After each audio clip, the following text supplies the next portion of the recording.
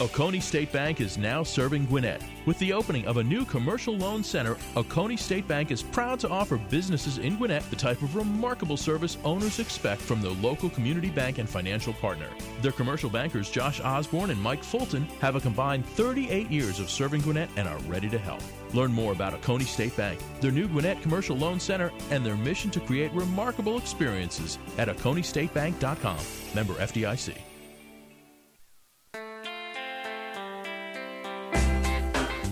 Broadcasting live from the Subaru of Gwinnett studio inside the Sonesta Gwinnett Place Atlanta Hotel. It's time for Beyond the Cupola, presented by Oconee State Bank.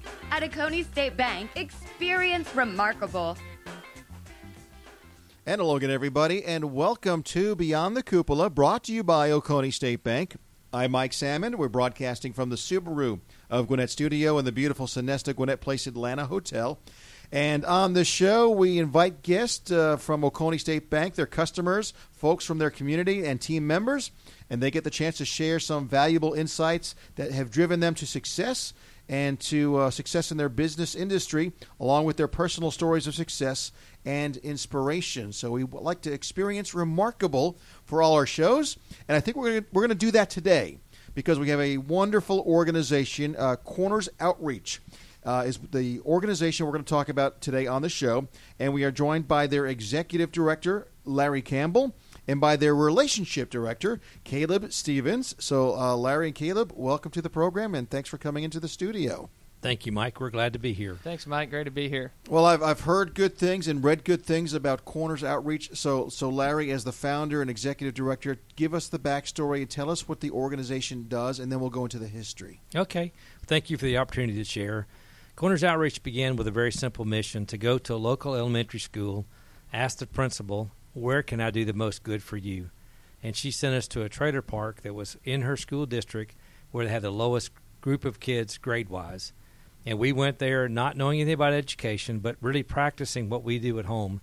We just put out a snack table when the kids got off the bus. We just started helping do their homework. We benchmarked everything. 1 year later, our kids had improved 54%. In their math tables, 49% reading, and 23% in their reading comprehension. So we quickly realized that a lot of it was focused attention, not really any other issue with that. And, of course, all the educators were very excited. All the parents were excited. And that was the beginning of Corners Outreach in 2012. All right, I've got a lot of questions I'm going to ask about, how you got to that point and why you decided to do that, obviously for many good reasons. But tell us about your background and your journey and how you got to where you are today. Yeah, I'm a little bit unusual. I grew up in a house with loving parents, but who did not finish high school. And so education was, my parents' view, was the way to change my life. And my dad wanted me to be a farmer, and I didn't want to be a farmer. But I also had to be honoring my dad's request, so I learned. Were your parents farmers? Yes, they were. Okay. My dad operated a small farm, but he worked a public job, so most of farming fell to me and my great-grandfather. So I knew a lot about farming, and I knew I didn't want to be one. I did well in school. I went to college. I graduated, went to work for the fifth largest company in the world, worked up to corporate America, and then basically left and started my own firm. Education separated me from my background to actually let me have the opportunity to do things. And I felt like as I got older and my kids got older, I wanted to give back to the community. So going back to the same elementary school my kids went to, the public school systems need a lot of help. A lot of our kids in public school need someone to walk out life with them. And many of our parents are making the same mistakes their parents made. That's why it's called cycles. And so we simply wanted to give them the same thing that was given to me, is how education can change your life. I have to ask you, what was the fifth largest company in the world? Union Carbide Corporation, which is almost now non-existent, but at that time period they owned Eveready Battery, Purina Dog Food, brands that we know of, but we don't remember Union Carbide. Okay. A lot of folks always say the right things. They want to do the right thing. You actually did it. What was it that compelled you to actually go to that elementary school, go to the principal and say, what can I do to help the kids? I think one of the difficulties of life is that you have to move toward action. I think we are a society that loves talking, and we talk the game. We are a society that loves the spectator. We watch football games all the time, but we don't play football.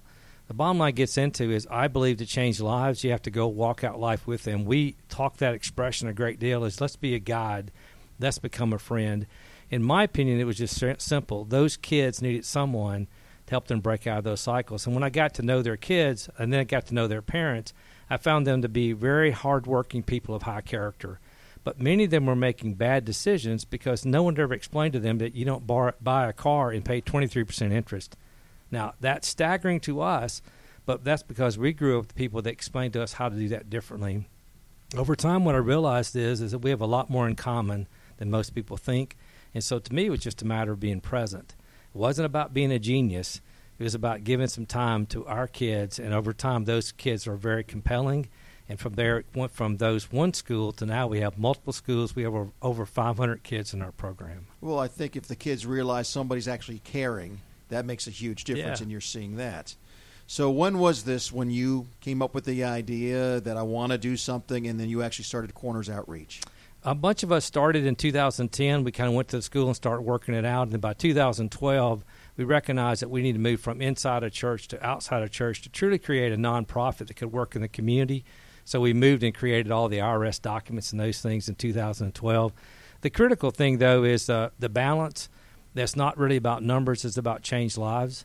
And so what we're trying to accomplish is not only the academic, but true life and true life change. In change management, I'm in management consulting. I made my living in our company helping people move from A to B. Change is difficult. And so what we're trying to do is we're trying to let change occur in a natural setting, all the time period honoring the people we're working with. So I work for the principal. I work for the mom. I work for the people in those lives so they can tell me what they need me to do. And an old-fashioned statement is, if you love my kids, I love you. Our parents love us, even though they speak different languages at times. They have different backgrounds. But over time, we find ourselves in the common toil of life, taking care of our kids. And from there, we've been able to create a great community that has a better opportunity to thrive. All right, Larry, I'm going to make this may be a poor analogy, but many years ago, I was overseeing like an arena football team. I had to run the team. And so we came up with a name, had a press conference, and then I sat in a room with a phone thinking, okay, I mean, that was it. That we had nothing but a name, and, I had a little office. Now I got to find people. I've got to get this. I've got to get this. I've got to get, it's very daunting. You set up the table, had snacks for these kids. They come off the bus. It's work. It's doing good stuff. What were you thinking then? Okay, now what do I do? How do I multiply? You said you had some partners that helped you out with this. How do I multiply us? Because there's a lot of kids out there. This is a need that's, national, international. Yeah.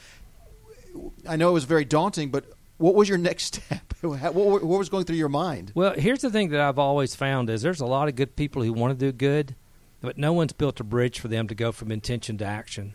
A lot of times we'll take people, and I'll even say, why don't you go to the trailer park with me? Like, are you kidding? To go there? And so what we were able to accomplish is just, again, taking our volunteers by hand, working out with them, and letting them have a very pleasant experience because they got to see, Ashley read for the first time. They got to see Emmanuel actually do well on a math test. And pretty soon, when you see kids light up and you get to see what they're doing and you see how much their parents love you, pretty soon volunteers begin to come. And every time we go to a new location, we have volunteers all the way from private school. We have a great partnership with Wesleyan. 70 of their kids come and tutor with us, all the way to a 92-year-old grandmother. And she sits on the couch and the kids read to her. So at the end of the day, we've created a safe place that volunteers can come get to know our kids in the community, and it's actually taking care of itself. Today we have over 150 active volunteers, and we'll continue to grow that because I think there are a lot of good people that really want to help others. And those volunteers, any age, any gender, any color, anything, any background. Yes, exactly right. All we really want them to do is enjoy this chaos of elementary school kids. There's only going to be some energy in the room, but we run it in a very structured way. We have a very strong plan every day. We're working on help them do their homework, and then we work on skill building. It could be multiplication tables. It could be fun to learn to read. It could be what character do you like in the story. It could be this sound, or it could be language. We're really trying to make things that we work from the school out. So we go back to the teachers during the day and say, hey, what's Larry struggling with? Oh, he's struggling with fractions. Then we do exercise on fractions. So everything's a closed loop. We're practicing what they're learning in school, and therefore we're good friends with the teacher, we're good friends with the parents, and we're helping the students succeed in places they didn't succeed before. Amazing stuff, and I know the more you give, the more you receive, and I can only think how rewarding this has been. I'm sure there's been no problem getting volunteers because once they get involved, they want to give more. Has there been any pushback when you first go to maybe these trailer parks or wherever where these kids are thinking, okay, why do these strangers care about me? I would say this. We work in elementary school because you've got to lay the foundation. I mean, it's the statement that we say a lot is you have to learn to read to learn. And so we're focused elementary. We grow up from there. In all honesty, kids love attention. And if you're willing to help me, the first day I open new clubs, I'll have 30 to 40 kids come the very first day. So literally, many of our kids are bright. They want someone to help them do better in school. And so we found open hearts and open arms, and we found everyone being very accepted, and we truly become family. We tell people all the time, how do we help people? Well, we take them to the post office. We take them to the grocery store. We take them to the doctor. I've also been to immigration court a number of times. If you'd asked me in 2010 what would be the biggest struggle, I wouldn't have had immigration or all those things on my radar. What I find today is many of our children are U.S. born, but many of their parents are not. So there's a struggle between those items. So what we've learned to do in that situation is how do we walk out life in that view? It's very, very different than a lot of people might think. And I'm not trying to take us into a political direction. I'm really saying that for our kids to succeed, we actually have to look at those hurdles that they're faced with every day. There's some amazing numbers on the website. I'm going to get to that in a minute, but I do want to ask you, what areas are you serving right now? For those that are listening that might want to get involved, what areas are you serving? Yeah, we're serving in the Peachtree Corners, Duluth, Norcross, Dunwoody, Brookhaven, all those areas there. All, I'd say, Metro Atlanta. We haven't got down inside Atlanta yet, but we're really in Gwinnett, DeKalb, and Fulton County schools. And just a couple of staggering numbers. There are 125 Title I, which means assisted lunch, 125 Title I schools, elementary schools in those three counties. Over 150,000 children are classified as being below the poverty level. So there's plenty of opportunity. We're very, very proud to work with over 500, and our 2025 objective is over 4,000, but we still have many, many kids that need someone to be in their life, which is my encouragement to everyone listening, is become a volunteer. You mentioned earlier the church. How involved is that, the Christian values and things like that? How much of that is part of the program? Here's the way I feel like we want to do good, go do good. And if you go do good, people ask you why. And I certainly believe there's great reason to do that from a spiritual point of view. We talk a lot about that from a personal point of view. From an organization point of view, we just want to do good. And so we're not pushing one particular religion or one particular value. We actually want people to ask us, why do you help us? I have moms and dads who will come hug me that I don't know, and they'll say, ¿Por qué? Why? And we'll talk to them about our personal faith, so it gives us a chance to share that. But at the end of the day, we want to be known for doing good, kind of an old-fashioned concept. You're listening to Beyond the Cupola here on Business Radio X, brought to you by Oconee State Bank. We're talking with Larry Campbell. He's the Executive Director of Corners Outreach. We're also joined by Caleb Stevens. He's the Relationship Director. Caleb, talk about how you got involved with this organization and your thoughts. Sure, yeah. So I've known Larry. I'm 24, but I've known Larry since I was probably 12 years old. He's a friend of my dad's, and I kind of grew up knowing the Campbells, and we'd go out to dinner and have just family time together. And so I've known about Corners kind of from a distance for a long time now. But I got involved about 5 months ago as we've started to grow. We started with one school, back in 2012, and here we are with 5 schools. And like Larry said, our mission is to get to 25 or 30 schools by 2025, which is a big plan, an audacious plan, and an exciting plan, but that also means that funding has to be a critical piece of what we're doing. And so part of my role is to work with donors, with foundations, with corporate sponsors that kind of get our story and our mission, that want to be part of that. And then kind of the second piece that I do, and I don't know if we've gotten to this yet, but over time what we notice is that in order to win, we really have to focus on education. That's important, but we also have to look at our families and our parents and look at kind of their income situation. And what we've found over time is that a lot of our parents are underpaid, and they have extensive experience in industries like lawn care, light construction, and the food industry. And so Larry and I sat down a few months ago and said, wow, what if we were to start our own landscaping business underneath our nonprofit that would hire those parents into higher paying jobs and help them break those cycles of poverty? There's that business background, Larry. Exactly. Yeah, that's right. Exactly. I mean, I personally think Larry's better at building businesses than after school programs in many cases, just because that's what he's done for his entire career. And so I help manage that as well as our Corners Industries is what we call it. Corners Industries Lawn Services, helping us scale scale and hire more parents. That's part genius. I mean, I would have never thought of that. It's a really innovative concept, and so I would say I kind of split my time between the landscaping company helping us grow and scale and be profitable there, and then also the foundations and the donors and that side of things. I mean, one thing I could add to that, too, is when I said we measure everything, so when the parents come sign up for our program, we basically have them sign a parent release form, so we get to see all the education information from their school. So it lets us, we also ask them what's their occupation. And so they tell us, I'm in landscaping, I'm in construction, I'm in food industry. And then we're using what's called asset-based community development. Rather than go to people and say, what do you need, we go to people and say, what do you do well? And then we build businesses on what they do well, which honors them, it lets them make a better living, and it actually creates thriving communities. So now I can go to business people and say, don't give me a donation, make an investment. And a lot of business people love the fact that they can help me buy a landscape truck, and they'll see the payoff in what we're trying to do with that. It's a totally different way to look at helping people than it is to writing a check just as a donation. Is there any cost for the kids or their families that are involved that you're serving? We ask them to do cost participation, so we're asking them to pay about 10% of the cost. And part of that is because we want them to want to be there. You know, the critical thing in life is not who needs help, but it's who wants help. And that's a critical separation. We want our kids to come who recognize the need for education. We want our parents to come who recognize the need for change. It's much easier to help someone who wants help. Right. If they have a little skin in the game, as they say. Another bad analogy is like if I buy a gym membership. I'm paying for the membership. It's going to make me go to the gym. Yeah. There's great truth to that. Not always, but sometimes. You talked, Caleb, about raising money. You work with businesses. So you're talking to a great audience right now, by the way, for that. When you do raise the money, what is that money going towards?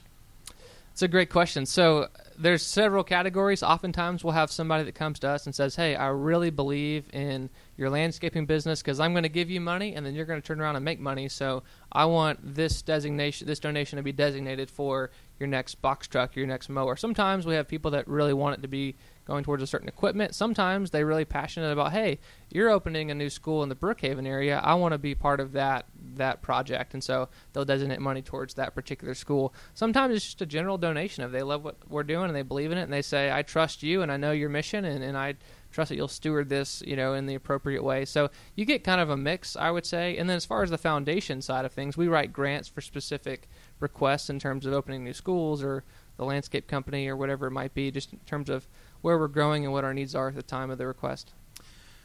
I was looking at your website here and just got some very interesting information here on the website. I'd like to unpack it a little bit if you could, Larry. A study from Northeastern University found that high school dropouts cost taxpayers $292,000 over the course of their lives. Unpack that a little bit. Well, the thing that we don't recognize, and just a couple things to think through, is that if someone drops out of high school, they're 60 times more likely to serve a prison term. Now think about how debilitating it is to your life. A high school dropout, 60% more likely to end up in prison compared to someone that graduates. Correct. Or gets a GED. Correct. And the thing we get ourselves into is we all recognize that when you drop out of high school, your earnings levels go down, and it's very hard to reach that. Therefore, you spend more time on social programs. So what we look at is we spend $1,000 per student per year. That gives them individual tutoring, a snack every day, and a summer meal. So we do a year-round program. Even if someone was with us all 13 years, that's only $13,000 versus $292,000. Today, in Gwinnett County, DeKalb County, second language students graduate about 33% of the time. So that means that if you have 1,000 students, only 33% are graduating. If we could move that to 66%, double the output, we would save taxpayers over $50 million. Wow. Another interesting stat here, a recent study shows that students who do not read proficiently by third grade are 4 times more likely to leave high school without a diploma than proficient readers. And that goes back to setting up a table, having some snacks, and as you say, just reading with the children. Mm-hmm. We see that, we may grow up in houses where people read a lot out loud. A lot of our families don't read. Many of our parents have 6th to 8th grade education, and in that situation, reading is very, very laborsome. We want reading to be fun. And for reading to be fun, you have to agree a certain proficiency of that. It's staggering to think that by 3rd grade, you can actually predict whether someone will graduate high school. Yeah. It's really why we need so many volunteers, because I can put kids at a table and do math facts. I might do 1 on 5 or 1 on 6. But if I'm going to read with someone, I really need to be one-on-one. So all those listening, we need you to help us read with our kids. Yeah. And one other thing, while you were going through all this, and you touched upon this, Corners Industries, where you basically began a business because you found out that many of the parents had more than 2 jobs.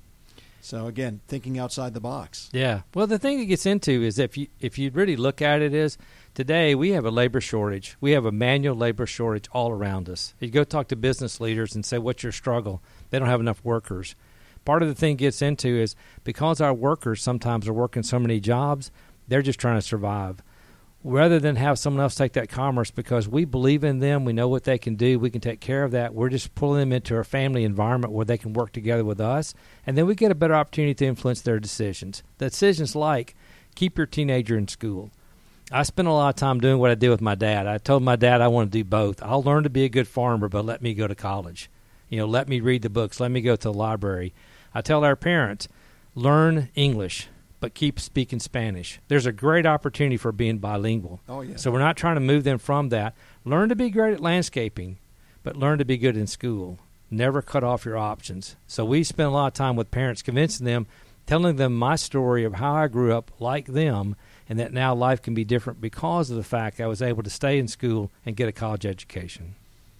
And we're sitting here at a studio smack dab in the middle of Gwinnett, the most diverse county pretty much in the country, if just not, I know the Southeast, but maybe even in the country. So to have 2 languages or not or more is so valuable. So absolutely, you're dead on.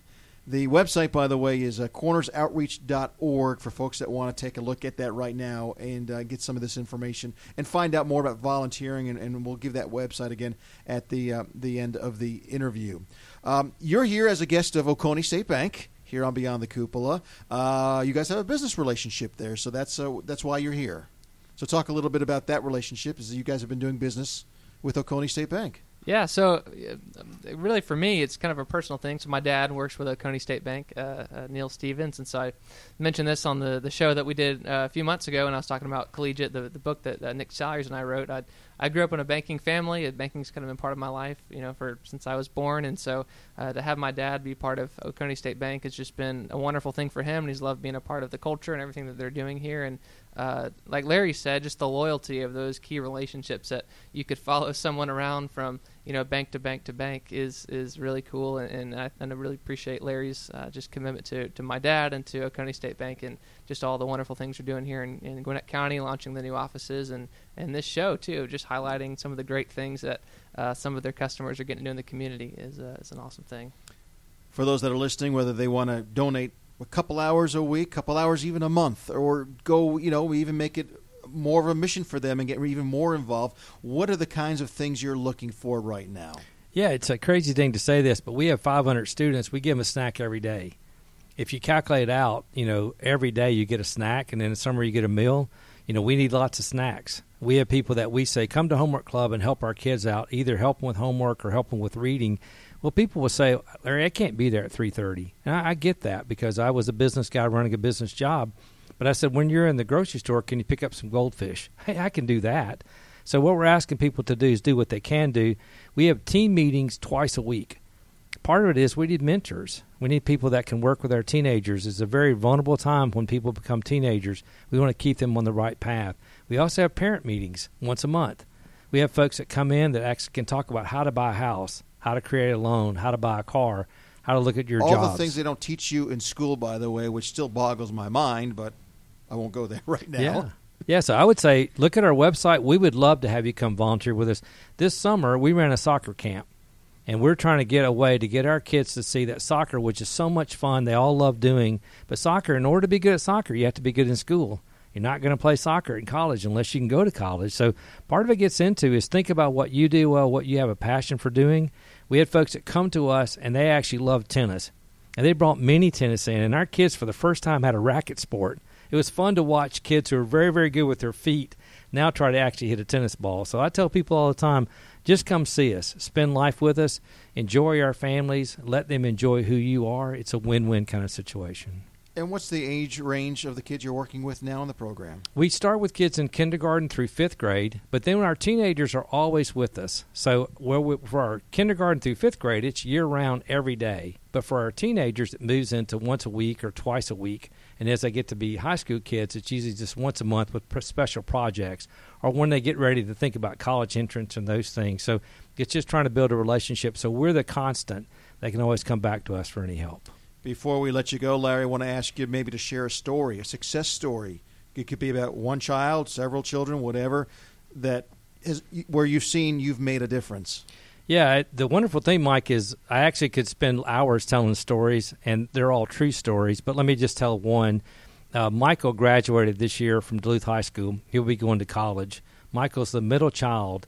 Ramona, his mother, has raised 5 children by herself, 2 older than Michael and 2 younger than Michael. Michael was the first child in his family to graduate high school, and he's going to college. Michael's been in our program for 6 years. I got to know Michael's older brothers, who are 23 and 24, and both of them said, "I wished I'd known you then." Part of it gets into is we're actually going back to Michael's brothers and pulling them back and saying, let's do GEDs, let's do other things, because sometimes we drop out for money. Those boys dropped out to help their mother. It's a very honorable thing to do, but now they find themselves in jobs that doesn't have very, very good pay. The good news is Michael's 2 younger sisters are all doing very well in school. I think they'll join Michael in college one day. Single mom, doesn't speak their language, and yet is successfully raising her children to be great contributors to the community. We're playing a small part in that, but it just says we can make a difference. Right. And Caleb, you're a young, strapping young man. You can do lots of things and spend your time in lots of areas. What is it about this program that has touched your heart? I think for me, it's the connection of doing business-like things with a purpose. My role really is very similar to any typical business role. I'm building relationships. I'm connecting with sponsors. I'm helping grow a landscaping company. So a lot of my role very, very much is in the business world, so to speak. It's just under a nonprofit. And so to have the missional component with the components of business, I think, align with my skills and my passions. It's just been a great fit. You don't have a painting department yet, do you? I could use some painters. We do have a painting department. Okay, let's talk after the show. Let's talk. The most important question, I've already touched upon this and kind of gave it away earlier, but for that website, let's send folks there. Give that information and any other information you want to give as far as contact info. At cornersoutreach.org, look us up. Our numbers are on there. Send us an email. We'd love to follow up with you. All right. Well, congratulations. If I could reach you right now, I'd shake your hand. I mean, for all you've done. I know this is just going to get bigger and bigger. You got some good people involved as well, so I know it's got to be very rewarding, and I know it's something that you probably are going to continue to do probably as long as you physically and psychologically can. Yep, that's exactly right. Thank you, Mike. Thanks, Mike. Larry Campbell, the Executive Director with Corners Outreach, and Caleb Stevens, the Relationship Director with Corners Outreach. And again, the website, cornersoutreach.org.